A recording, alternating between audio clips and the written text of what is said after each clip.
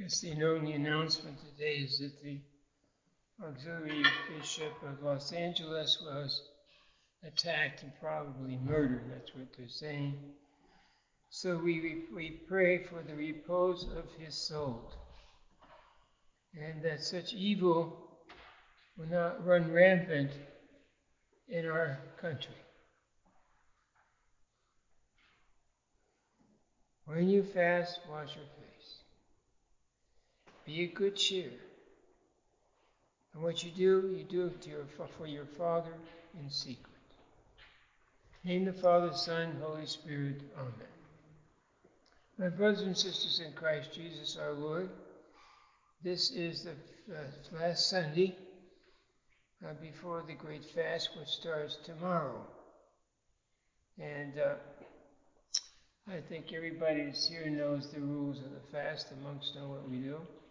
And the deacon, he fasts more like a monk, and Elizabeth, she follows what we do. So there's no need for me to tell you that you should give up meat, dairy products, and above all, give up our sinful ways, that we purify not only our bodies but our souls through fasting from evil. So today is a farewell to cheese fair. And we said a little cheese today, but I think most of our cheese is gone, which is a good thing. Don't have things in the house which are temptations for you. I'm chagrined to hear of the death of a Catholic auxiliary bishop, but Los Angeles has always been sort of a dangerous place to be in. We have one parish there, and then we have one in Fontana, which is sort of a suburb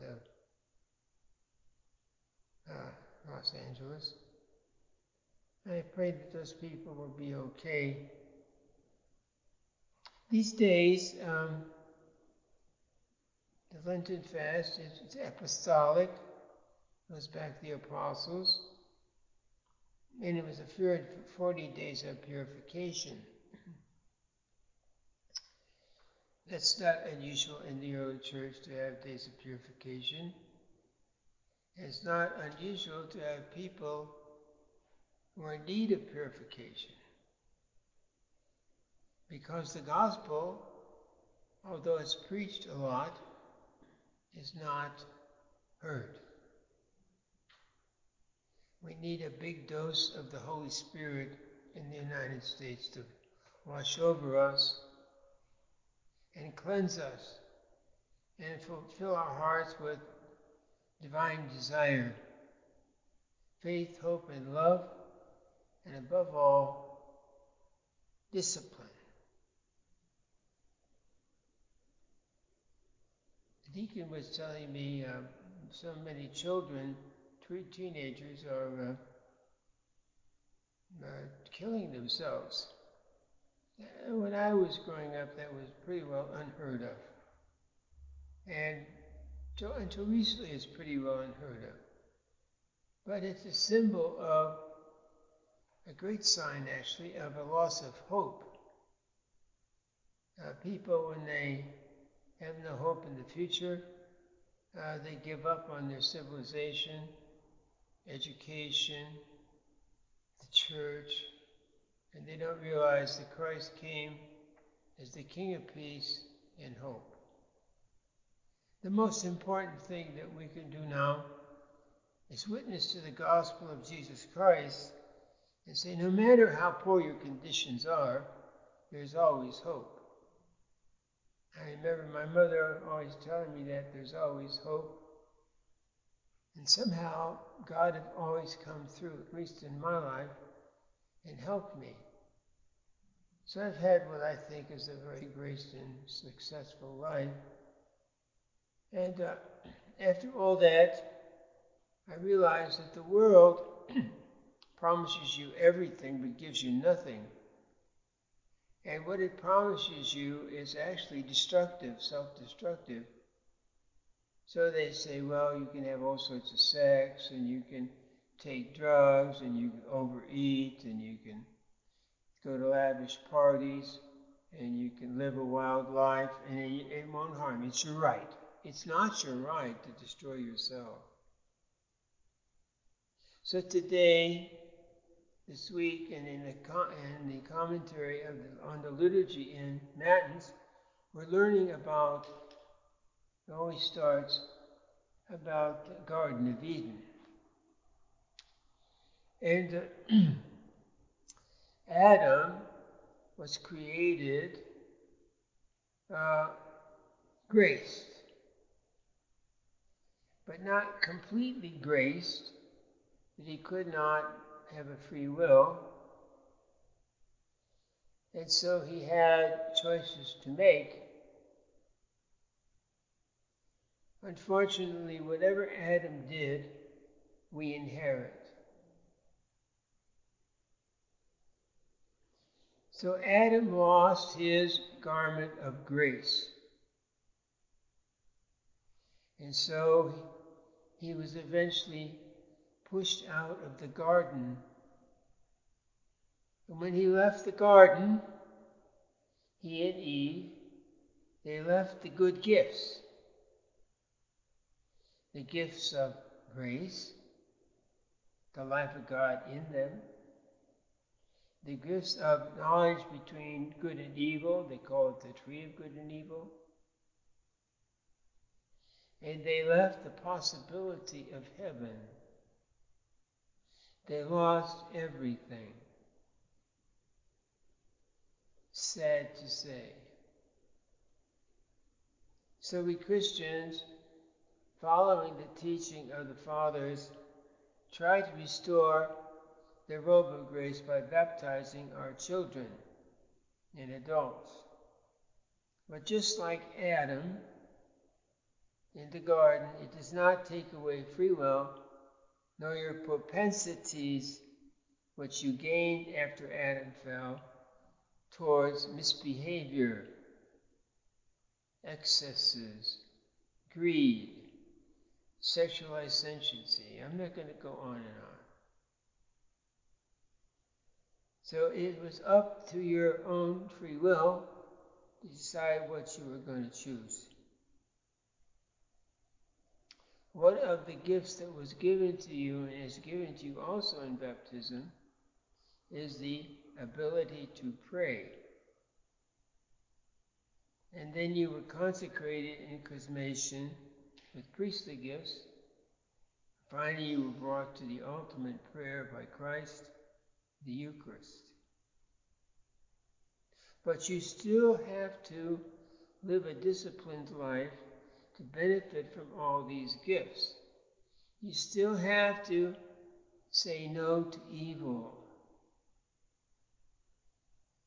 Our situation in the United States today is that evil has become a way of life. We watch movies, we read the newspapers. Not very much good goes on. We listen to the radio. They're always telling us the effects of original sin. That's the news.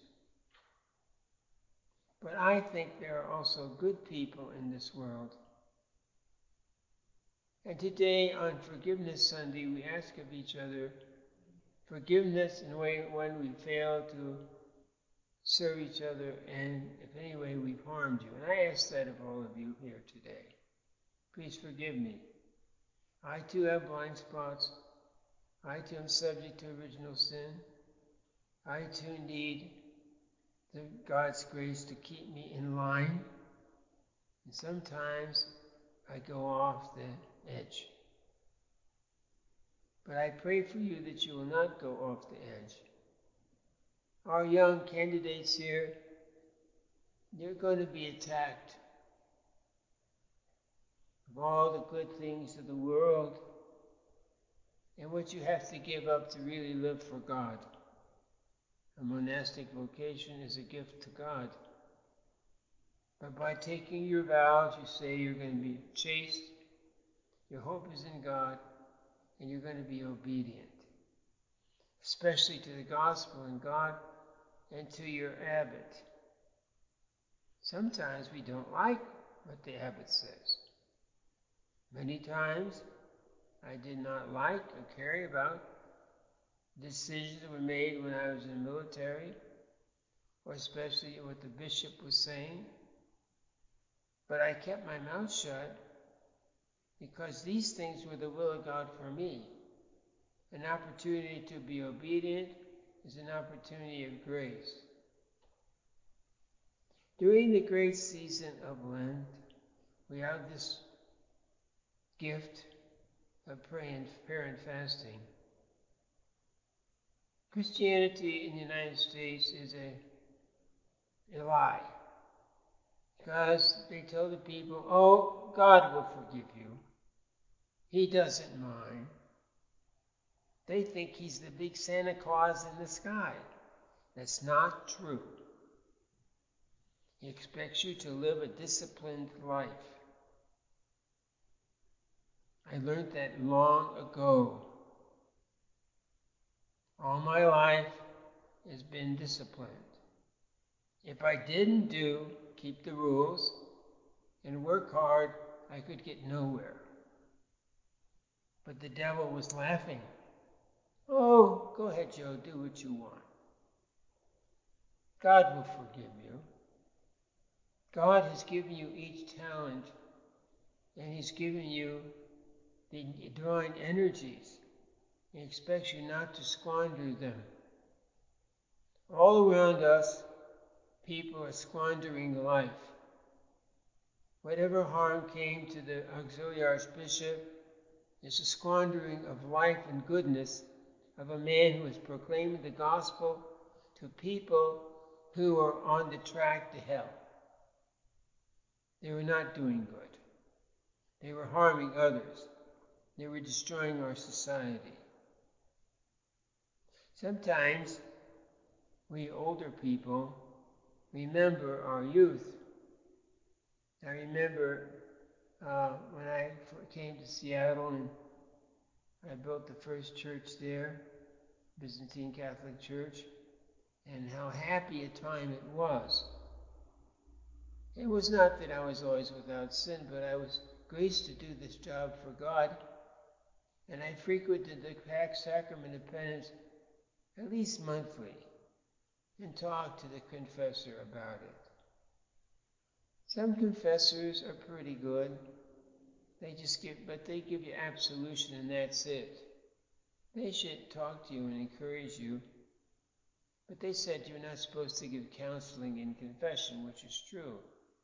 But I think you can give a word of encouragement.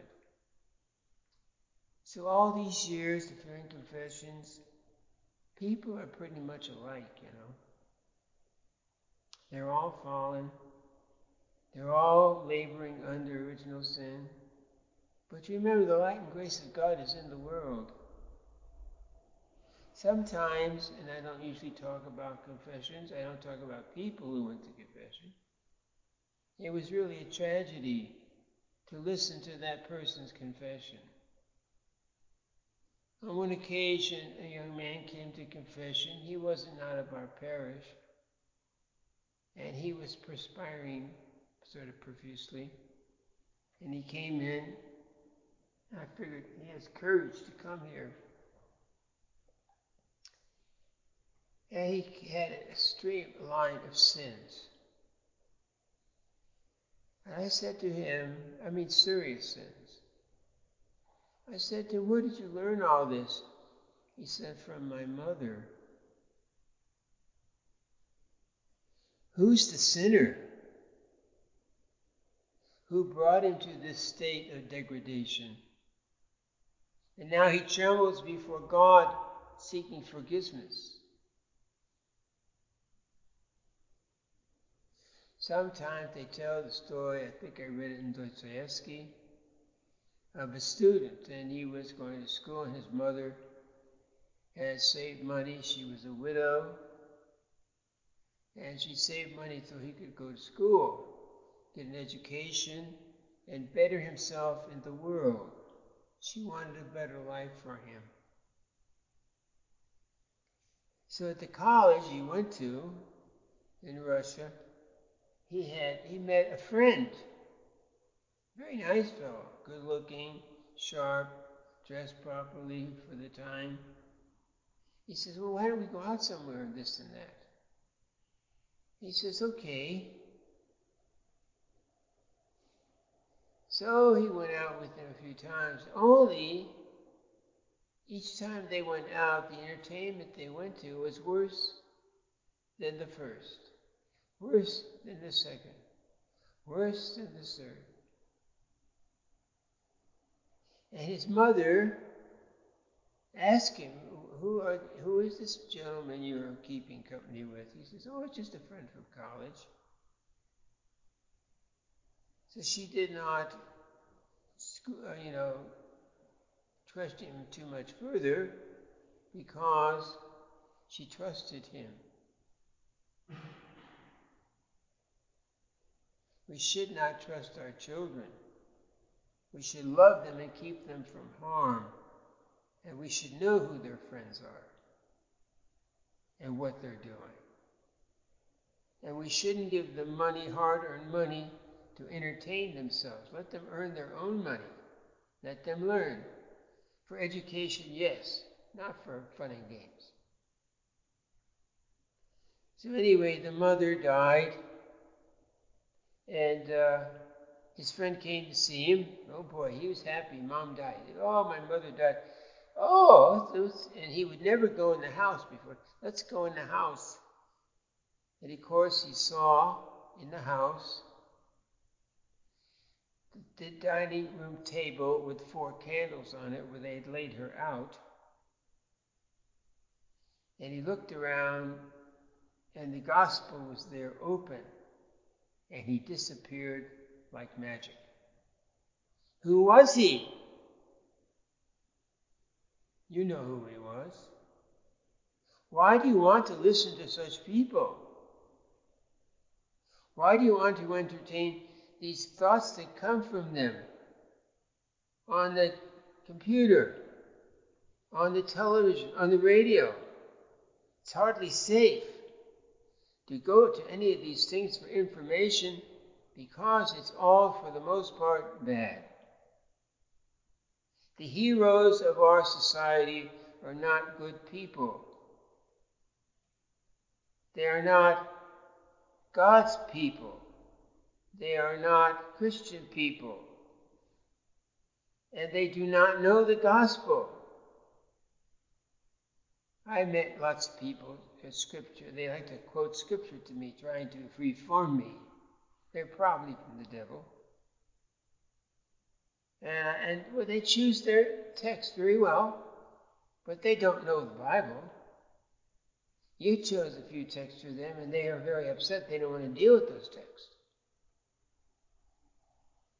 So I was reading yesterday in a little spiritual book that one of the things we should do as Christians is have a pocket New Testament. And when we go anywhere and we're idle, just pick out the New Testament and read it. I've done that sometimes, but I usually do is where I put in a little Bible. And then I read other spiritual books, which I like to take with me. But that would put you in a good influence. The only problem with that is the devil is going to discourage you and bore you with that. Evil is rampant even in America. Today's death is proof of that. Somebody splendid, a priestly person, an archpriest, was trying to destroy gangs in Los Angeles, doing good, was himself destroyed. The devil is working overtime. But there was rejoicing in heaven. If you really love anybody, don't let them go their way and come into harm's way. But try to teach them as best you can the good way, the way of the gospel. They may reject you for a while, but sooner or later you will get to them, especially as they live and mature, and maybe bad things happen to them. They may reconsider, I'm really not going the right way. So I was talking to Deacon today about when we were building the church in Seattle, and Elizabeth picked up a pamphlet about it. She was showing it to me yesterday. Those were happy times. Because we were building a church, the parish was growing, new people, new babies, new baptisms, and people were living Christian lives according to the understanding and tradition of the East, which I always think is the best because it's the earliest, because it's the apostolic tradition. Unfortunately, there are too few of us to preach. People don't want to give time to God. This monastery is never filled on Sunday. Occasionally it's filled for some happening or a funeral or something, because it takes time. It takes time to be alone with God and grow in holiness. It's not exactly pleasant when God tells you you're wrong. But once you correct your conscience, and once you discipline yourself, you're very happy. I was very happy doing God's will. I still went to confession. I still had problems. But I was so very happy how He gave me that beautiful work to do. It was like a dream that came true. I often thought of myself, it'd be lovely to, build little churches along the road, little Byzantine churches for the worship of God, to give the wealth of the Christian East to the people in the West. And by some miracle, I did achieve that in a small way. People were amazed. They took bets about me that I would not succeed. I did not believe them. I believed I would succeed if I said my prayers and did God's will. In the moment of greatest temptation, in the moment of greatest discouragement, put your hope in God. Say your prayers, and you will be a victor. Don't listen to the evil one, or the evil that goes on in the world. Bishop Kurt, he's a parish priest in Fontana, and I visited him, was there one time, and Fontana is sort of a mill town, but it's sort of shot now because the factory's closed, and so it's a very struggling parish. And he was there, and he said to me, maybe he's a prophet, he says, nobody can be converted in Los Angeles. It's difficult. I said, why? I always believed there's conversions everywhere. He says, evil is here. And I didn't really think too much about that. I picked up a newspaper that was on the coffee table in the living room.